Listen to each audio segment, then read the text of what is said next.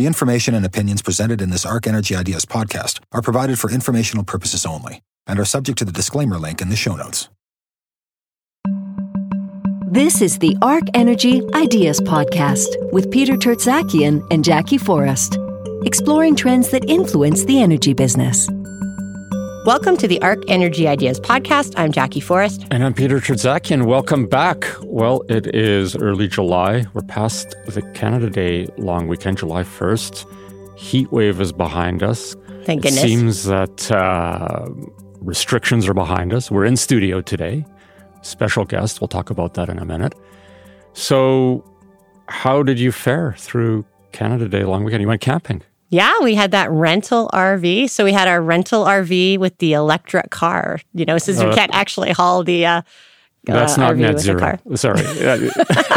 Now, there was definitely some greenhouse gas emissions, but it worked out pretty well, I have to say. Like the renting the RV, I think is the way to go. It was a good experience for us. Yeah. And when it's really hot, you want to be in an RV because they usually have like really good air conditioners for the size of the unit. So anyway, we weren't doing too bad with the heat in it either. Well, it's probably been at least 15 years since I rented an RV. We went down to Milk River in the middle of a heat wave back when, and it didn't have air conditioning. And believe me, you didn't want to be in an RV. Oh, no, down no. in that, but it's beautiful countryside. So what are we talking about today? Well, today we're going to talk about carbon capture, utilization, and sequestration. I know we've had lots of podcasts recently around this topic, but we wanted to talk specifically about Alberta policy today. And we're really happy to have Tristan Goodman from EPAC join us today to tell us a bit about what's going on with Alberta policy. Thanks very much. Nice to be here. Yeah, welcome, Tristan. Actually, maybe for our audience, what is EPAC? What does it stand for? And what do you do? Sure. Well, thanks, Peter. So EPAC is the Explorers and Producers Association of Canada. We represent small, medium, and even some large companies that are really independent. So it's all Canadian-based producers, oil and gas, and that's who we represent. There's about roughly around 100 members. 100 members representing how much production? Probably about 40%, 35% of all oil produced in Canada, Right. and about 60% of all natural gas. So quite a lot of production. Yeah. So the big producers are the oil sands producers, and they're largely part of the Canadian Association of Petroleum Producers, or CAP. EPAC has traditionally been the smaller independent producers. Is that? That's correct. Yeah, it's morphed a little bit.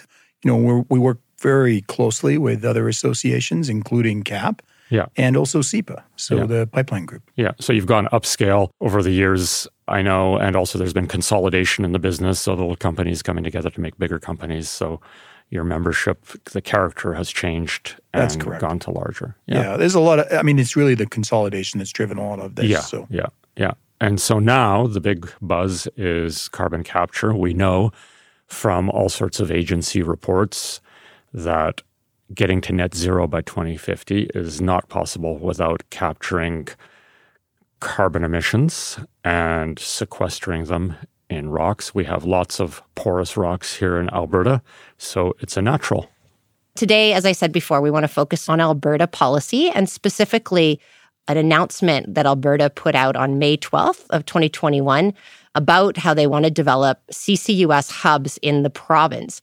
And this was in response to a very large number of inquiries related to sequestration opportunities. So the province is getting lots of people interested in that, recognizing the opportunity, like you said, Peter, because of the move to lower carbon. Some of the policies we've talked about on the podcast, like the Clean Fuels Standard and the higher carbon pricing, the potential for this credit, this tax credit that's still being designed, but that came out with the federal budget.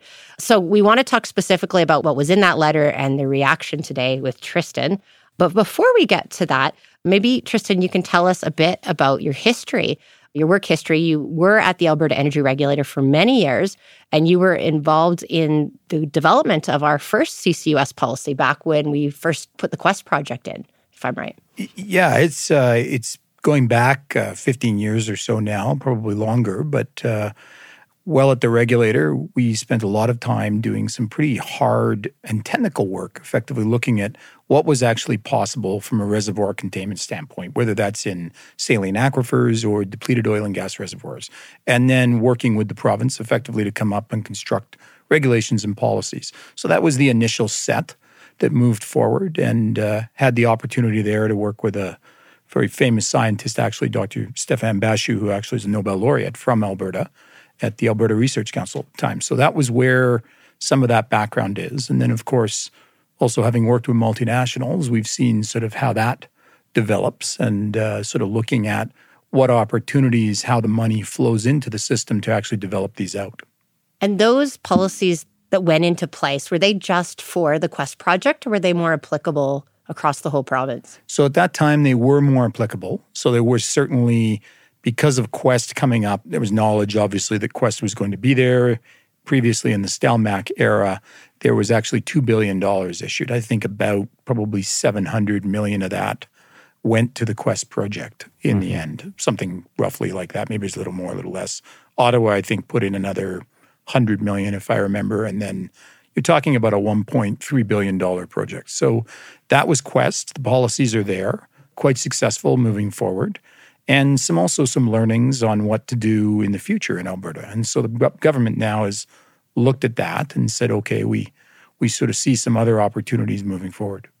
Those opportunities have really gathered momentum, I would say, only in the last 18 months, 2 years. It's quite a recent thing where, the era of, I'll call it, just extracting hydrocarbons and carbon out of the ground for over a century is now shifting to the realization that there's also opportunity in sequestering carbon and putting it back into the pore space, as they call it in the geology.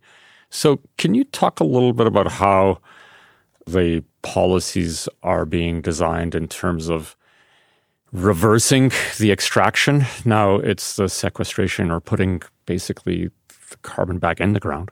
Yeah. So, you're really looking at, and that's a great way to put it, Peter. It is sort of, we've been doing the outtake for sort of 100 plus years, but now there are really, and they are truly opportunities to look at as you move back in. And there's sort of two general forms there that is generally looked at in the oil and gas business. There's certainly more, but the two that are the hot topic today are really around enhanced oil recovery, which obviously dramatically reduces your GHG emission from that unit of oil coming out, but also through pure sequestration. Some people refer to this as storage, but basically putting carbon back in for basically forever. You could say for an extended period, but it really is a permanent solution. Right. So, for example, it doesn't even have to be oil and gas industry related. It could be emissions from a cement plant, fertilizer plant, direct air capture, say that was generated by aviation emissions. The carbon gets captured, piped, and then sequestered back into the ground, sealed up forever. That's correct, yeah. You're talking something annually right now around the world of about 40 million tons, according to the International Energy Agency. And if you break that down, the majority of that right now is occurring at natural gas facilities, but also fertilizer, steel making. Those are all examples as well. All right, well, let's switch to the future. Can you tell us a little bit about the letter that I referred to that came out in May, which we will put a link to, in terms of what the Alberta government's thinking about regarding future CCS policy? So the letter that's referred to, so this isn't a normal sort of letter. This is really direction. So this is government direction. It works really almost like law. This is called Information Letter 2021-19. It doesn't matter what it is, but should clarify it is direction coming from the government. And effectively what they said is they've received a very significant number of expressions of interest on folks that want this space in the ground to put carbon. And what they've decided to do is really sort of look at this more and say, okay, look, we have some concerns here. We think it's time to look at this from a specific hub model. And they've, according to their letter, decided to utilize this hub-based approach, it is utilized elsewhere, particularly in Europe, and to a lesser extent in the United States. So before we get to the hub model, can you just back up for a minute? So you say some folks are interested.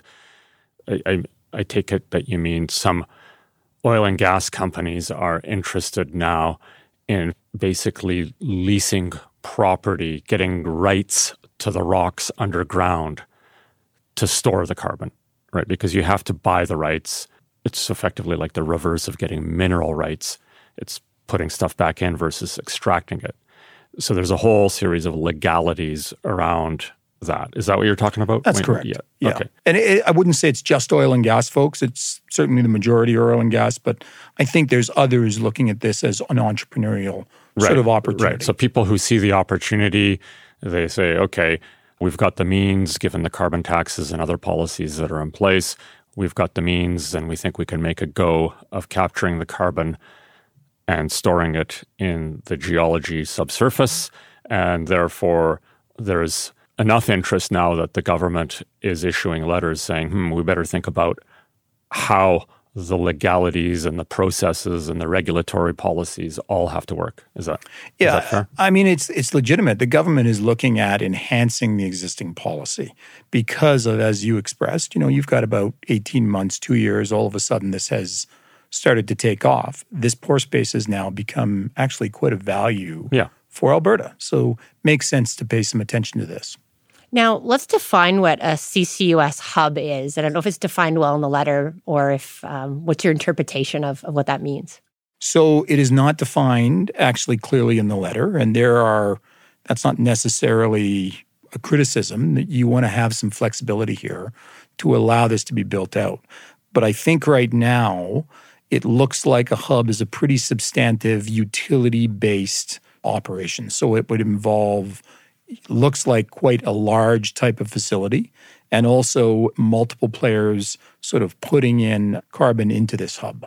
And I think a good one example would be the oil sands hub that has been released and developed. And actually, you've had a podcast on that. That's a really positive development for Alberta. But that's what it's looking like right now. And then maybe there's some opportunities for enhancements around that. So again, let's get, just to get specific here, there are industrial facilities that emit carbon dioxide, CO2, right? Many of them are oil sands in this province, but they're not exclusively. There's all sorts of things in the heartland of Alberta. They are going to be able to capture the CO2, put it into a pipe, and all that carbon dioxide then comes to a central hub. And from that hub, there are injection points to put it into the ground. That's correct. Is that? Yep. Well, and then the idea is there's only a limited number of these in the province, so we can't just inject, am I right at this, Tristan? We can't just inject CO2 anywhere in the province. There's going to be certain geographic locations that are designated as hubs, potentially, and maybe that'll only be a small number of them, as opposed to having injections sort of all over the province. Is that the idea? I think that's what it looks like. But, to Peter's point that, you have the heartland and the oil sands, there's actually tremendous opportunities both for capture, for example, in the Grand Prairie area from natural gas facilities, but also across the province, where it may make more sense to develop out a hub or a different style of model to sequester this, to put this in the ground and get that reduction in greenhouse gas emissions outside of just a hub. So right now, the hub looks like it's a limited number, and that's where I think the opportunities come in. And you have to really certify, I guess the regulators have to certify a reservoir and say that, okay, this reservoir is suitable for sequestration. It's not going to leak for the next 10,000 years, that kind of thing. Yeah, generally the regulator's looking at a couple of things. First, number one is always public safety. Fortunately, in this case, this has been demonstrated to be very safe, and it's a well-proven technology over decades of use. Then environmental considerations, and then finally sort of orderly development, resource conservation things, which is basically, keeping some control over this to make sure it's not a complete free-for-all. You don't want that. But the regulator's got a good, strong understanding of this. So the alternative to the hub is a more distributed model where we could inject CO2 all over the province. And that may make some sense because sometimes the transportation cost, depending on where you're at, could be much lower if you could inject very close to the source. Can you maybe tell us a little bit about what you think is a better model, the hub model or a more distributed type offering, or could we have both? Yeah, it's actually more about both. So there's certainly a good opportunity for the hub model, and oil sands is a prime example of that, and there may be others where that's an example. But there's also a good opportunity for Alberta, both from a job creation perspective, but also from an overall GHG reduction perspective, to go to that distributed model, to have multiple facilities here that may be a little smaller than a hub. You still want to make sure that people in the local area, other than one business, can enter and exit that hub, meaning they can get access to it. But a distributed model is something you want to consider going forward from a policy perspective. Mm-hmm.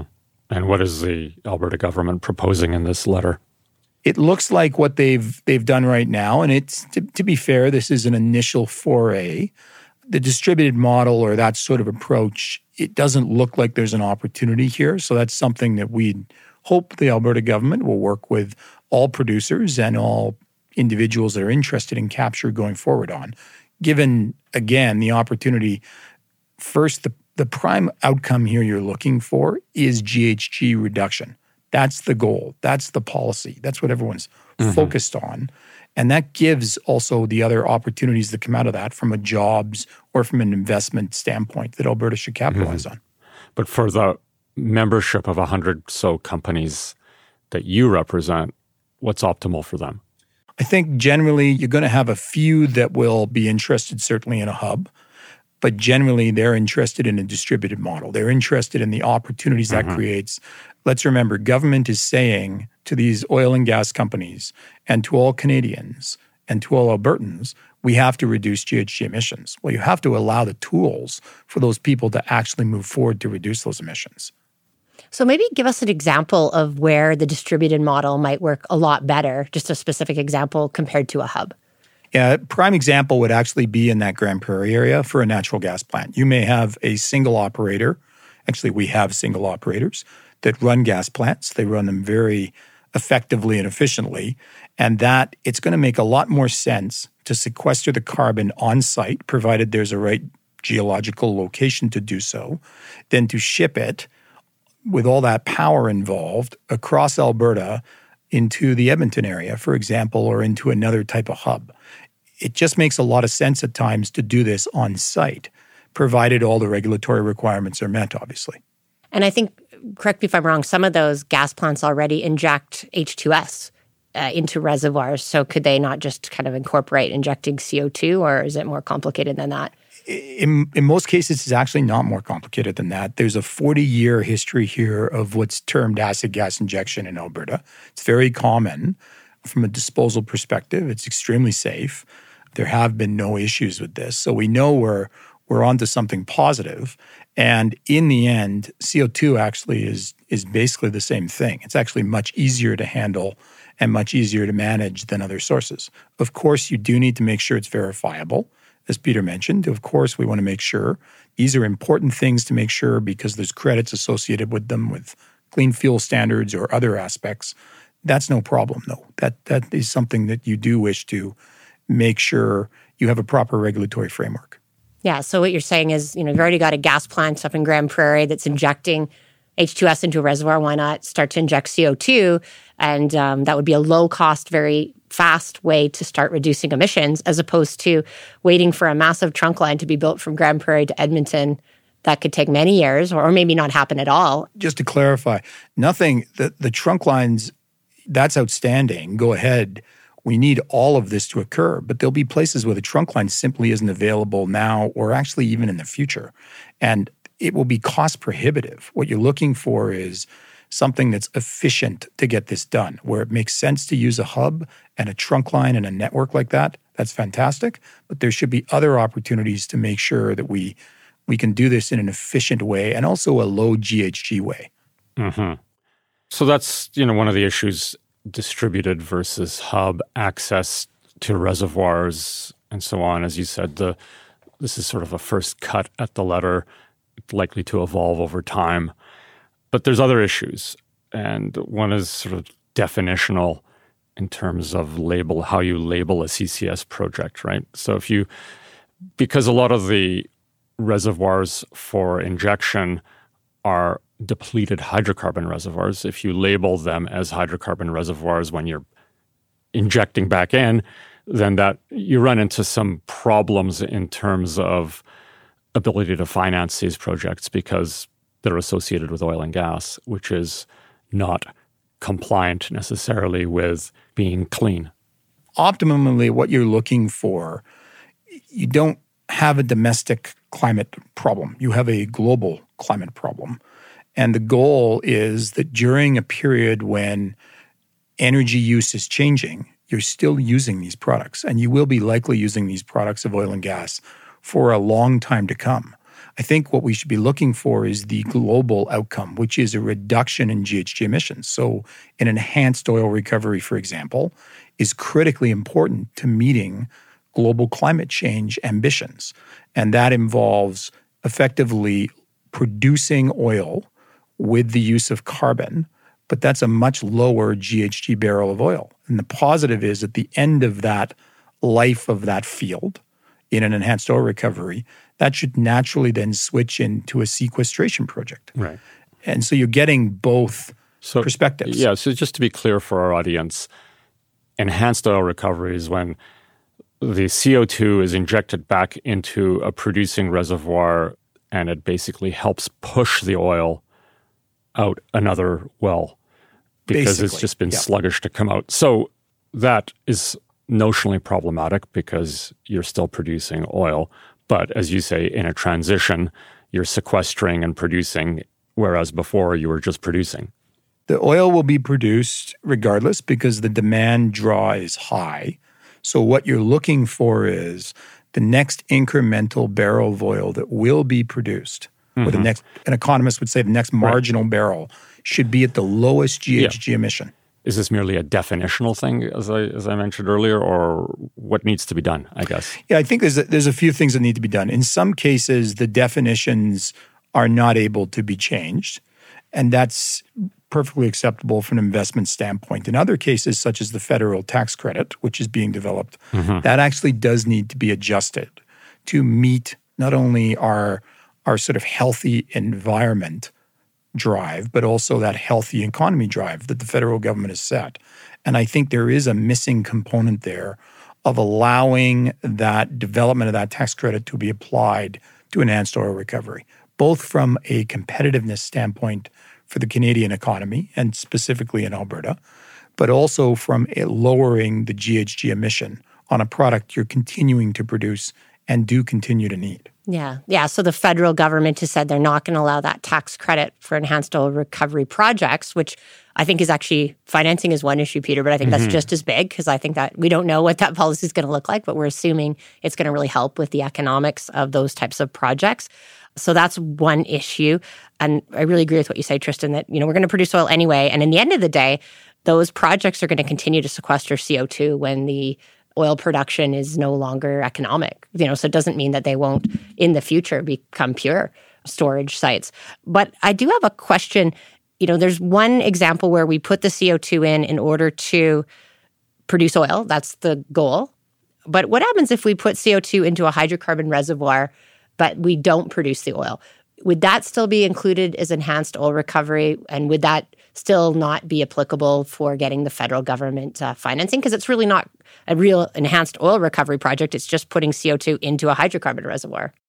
So it really looks like you have to follow a bit of complicated regulatory items from the federal government to the provincial. But right now, it appears that will be difficult.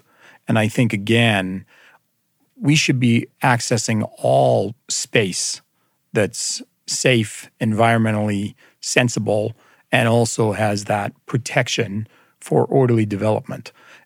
That will include depleted reservoirs. And right now, it looks like that's going to be a challenge for those producers trying to get to that economic threshold, which will require the tax credit. That's both a federal and a provincial issue that needs to be adjusted. So it is problematic. You're not simply going to sequester carbon into what they call saline reservoirs. There are opportunities to permanently sequester carbon and reduce GHG emissions globally in reservoirs that are coming from a depleted oil and gas reservoir. The reason that we know that is that's actually why the reservoir was sort of sitting there anyway. It used to hold oil and gas. We know it's a good reservoir.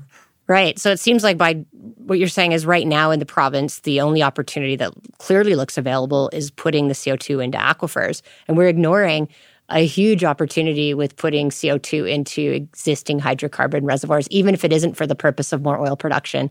It doesn't look like that is going to be an economic opportunity and get the best economics and the financing and the best credits from the government. Sort of what I'm saying about definitions. It's an aquifer versus a depleted hydrocarbon reservoir. But at the end of the day, as Tristan, you said, we're pulling CO2 out of the atmosphere and putting it away.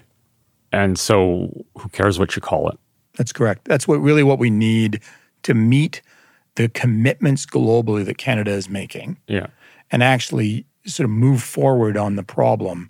You're going to need to consider all options. And it doesn't look like right now that's being considered. Yeah. And by the way, these are not aquifers that would produce drinking water. I mean, these are very deep and they're 3 kilometers salty. down. They're salty. They're not saline reservoirs. Yeah. So what's happening in the U.S.? Are they taking a different approach? Like what? Yeah, so they're ahead of us from several perspectives. So first, they have a very significant incentive program that actually has resulted in dramatic GHG reductions. So most people will know this as 45Q, but also they're taking both a hub and a distributed model approach. So they have various options at play, and they're looking at more the outcomes than the specific process, which is really where you want to be in this situation. So the U.S. is something you do want to consider. They also are, similar to Alberta, more a land-based environment than, say, the North Sea or what's happened in Norway. So you have to really make sure you're comparing an apple to an apple here. All right, so they're taking the hybrid approach that you're suggesting of allowing some distributed and some larger scale That's correct. Projects. Yep. And they're allowing EOR, enhanced oil recovery. They certainly are, and there's incentives actually because they recognize that while you're moving forward on your EOR, you're actually reducing your GHG emission at the same time. So the incentives are in recognition of how much carbon is being captured. But they are, correct me if I'm wrong, they are giving lesser incentives for EOR projects than pure storage. That is correct, yep. But still, there's still reasonable amount of support for EOR. It's sort of a ratio thing, and you can look to it. I think they've got it pretty much in the ballpark of being fully correct. Yeah. So. Well, I think it makes sense because the Enhanced Oil Recovery Project has additional revenue from the oil production and therefore maybe doesn't need the same level of government support to move forward as a pure storage, where they're entirely looking at the value of storing the carbon as their economic revenue. That's correct. I mean, there's using CCUS in a pure unsupported form within enhanced oil recovery is pretty tough. There's occasionally some players that can make it work. We have, Whitecap Resources is pretty clever, for example. They've managed to move forward on that. But the reality is some of the existing policies, the silver lining on them in Canada, whether that's clean fuel or others, is it does make those projects go. And what we really need is to make sure the tax credit is actually, the federal tax credit is applied to EOR. So there is a 90-day comment process active right now. I guess we're a few days into it now, but I guess that's something that you are working on and others are to try to change that. I think it was pretty clear in the budget that EOR wouldn't be supported. Do you think there's an opportunity to massage that or change that in the federal government's plan? I think there is. The federal government is focused on the policy outcome. They're very clear on that. They want to see the GHG emissions. So I think so long as the argument is put forward that, and this is a very accurate argument, the reality is through undertaking enhanced oil recovery, you will see a decrease in GHG emissions that you wouldn't have otherwise seen. In other words, an incremental decrease. That actually does lead, and support that inclusion of EOR in the federal government. So we are engaged. A number of our producers are engaged. We encourage others to also be engaged with that process. When you say the U.S. is ahead, so just to be clear, I mean, they're not technologically ahead. I mean, the technology and the processes have been around for a long time. So they're ahead from the perspective of getting the policies and I'll call it regulatory infrastructure to a stage where it's now commercially viable to do this, and there's an industry that's starting to emerge for carbon capture and sequestration, which is positive because it creates economic activity on the ground in places where there's concerns about just transition and employment, and also they are removing carbon from the atmosphere. And so we need to get it right on our side of the border to do the same. Yeah, I think that's a good way of putting it. So there's nothing technologically different. I mean, the producers in Canada have outstanding technical ability to take, and actually our federal NRCan minister talks about this. You really, if federal government has set a policy towards net zero, they're not going to get there without the oil and gas companies participating in that. Those are the people that have the technical knowledge. Mm-hmm. They have very solid technical knowledge to do this in Canada. But it goes across all producers.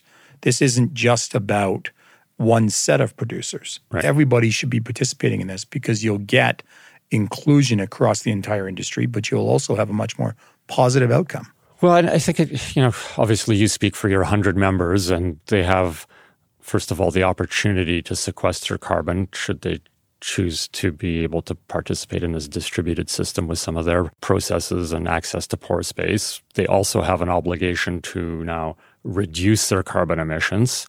So that has to be done. But there's this whole other part of it, which is, say, let's just take aviation as an example, which you have to use basically direct air capture. Yep. Capture the emissions after they've been combusted out of a jet engine, and then take it and put it back on the ground. And in the United States, and what is it, Jackie? Is it United Airlines? I think it is. United Airlines. 6 months ago, already got into a deal. They're spending money. They're working with some of the producers and the regulators and the geology, et cetera, everything there. And this is like a cottage industry that's starting to sprout up. And we're going to need it here. I mean, if we're going to fulfill our net zero obligations, and we have a lot of industries, say agriculture and others, that don't have the benefit of sitting on top of geology that is conducive. They don't have the benefit of being able to easily mitigate their CO2 emissions quickly. And so in the near term, if they are to fulfill emission target obligations, this is the route that they're going to have to go. In the US, they've realized that, and it's creating this industry. And I think we've got to get it right to get it going here. Mm-hmm. Yeah, what you need here is, to capitalize on the natural Alberta entrepreneurial spirit. That's, from businesses across Canada, but Alberta is obviously very well known in that. Yeah. So having these new businesses spring up is extremely positive. The US, that was what I was referring to, they've got that part very correct. We should be doing something similar in Alberta and then across Canada. Yeah, and I think, the fear, and I think it's already happening, is that Canadian companies that are emitters, that are not oil and gas, are going to go to the US and pay US companies to do carbon capture and sequestration, where we here in Canada already have some of the best reservoirs in the world for this. The best reservoirs, but also the best people. This really actually comes down to a basic aspect of new, innovative, technologically advanced jobs. That's what you want to capitalize on. So you want to spread that outside of simply one way of doing this. And the U.S. has certainly got a positive approach there. Yeah, and it's not just about reducing our emissions, but it's really about bringing billions of dollars of investment into Western Canada and jobs and economic benefits. So for our last question, Tristan, I have a question for you, which is, what are the next steps for CCS policy development in Alberta? What would you like to see the next steps be, now that you've seen this announcement of in May?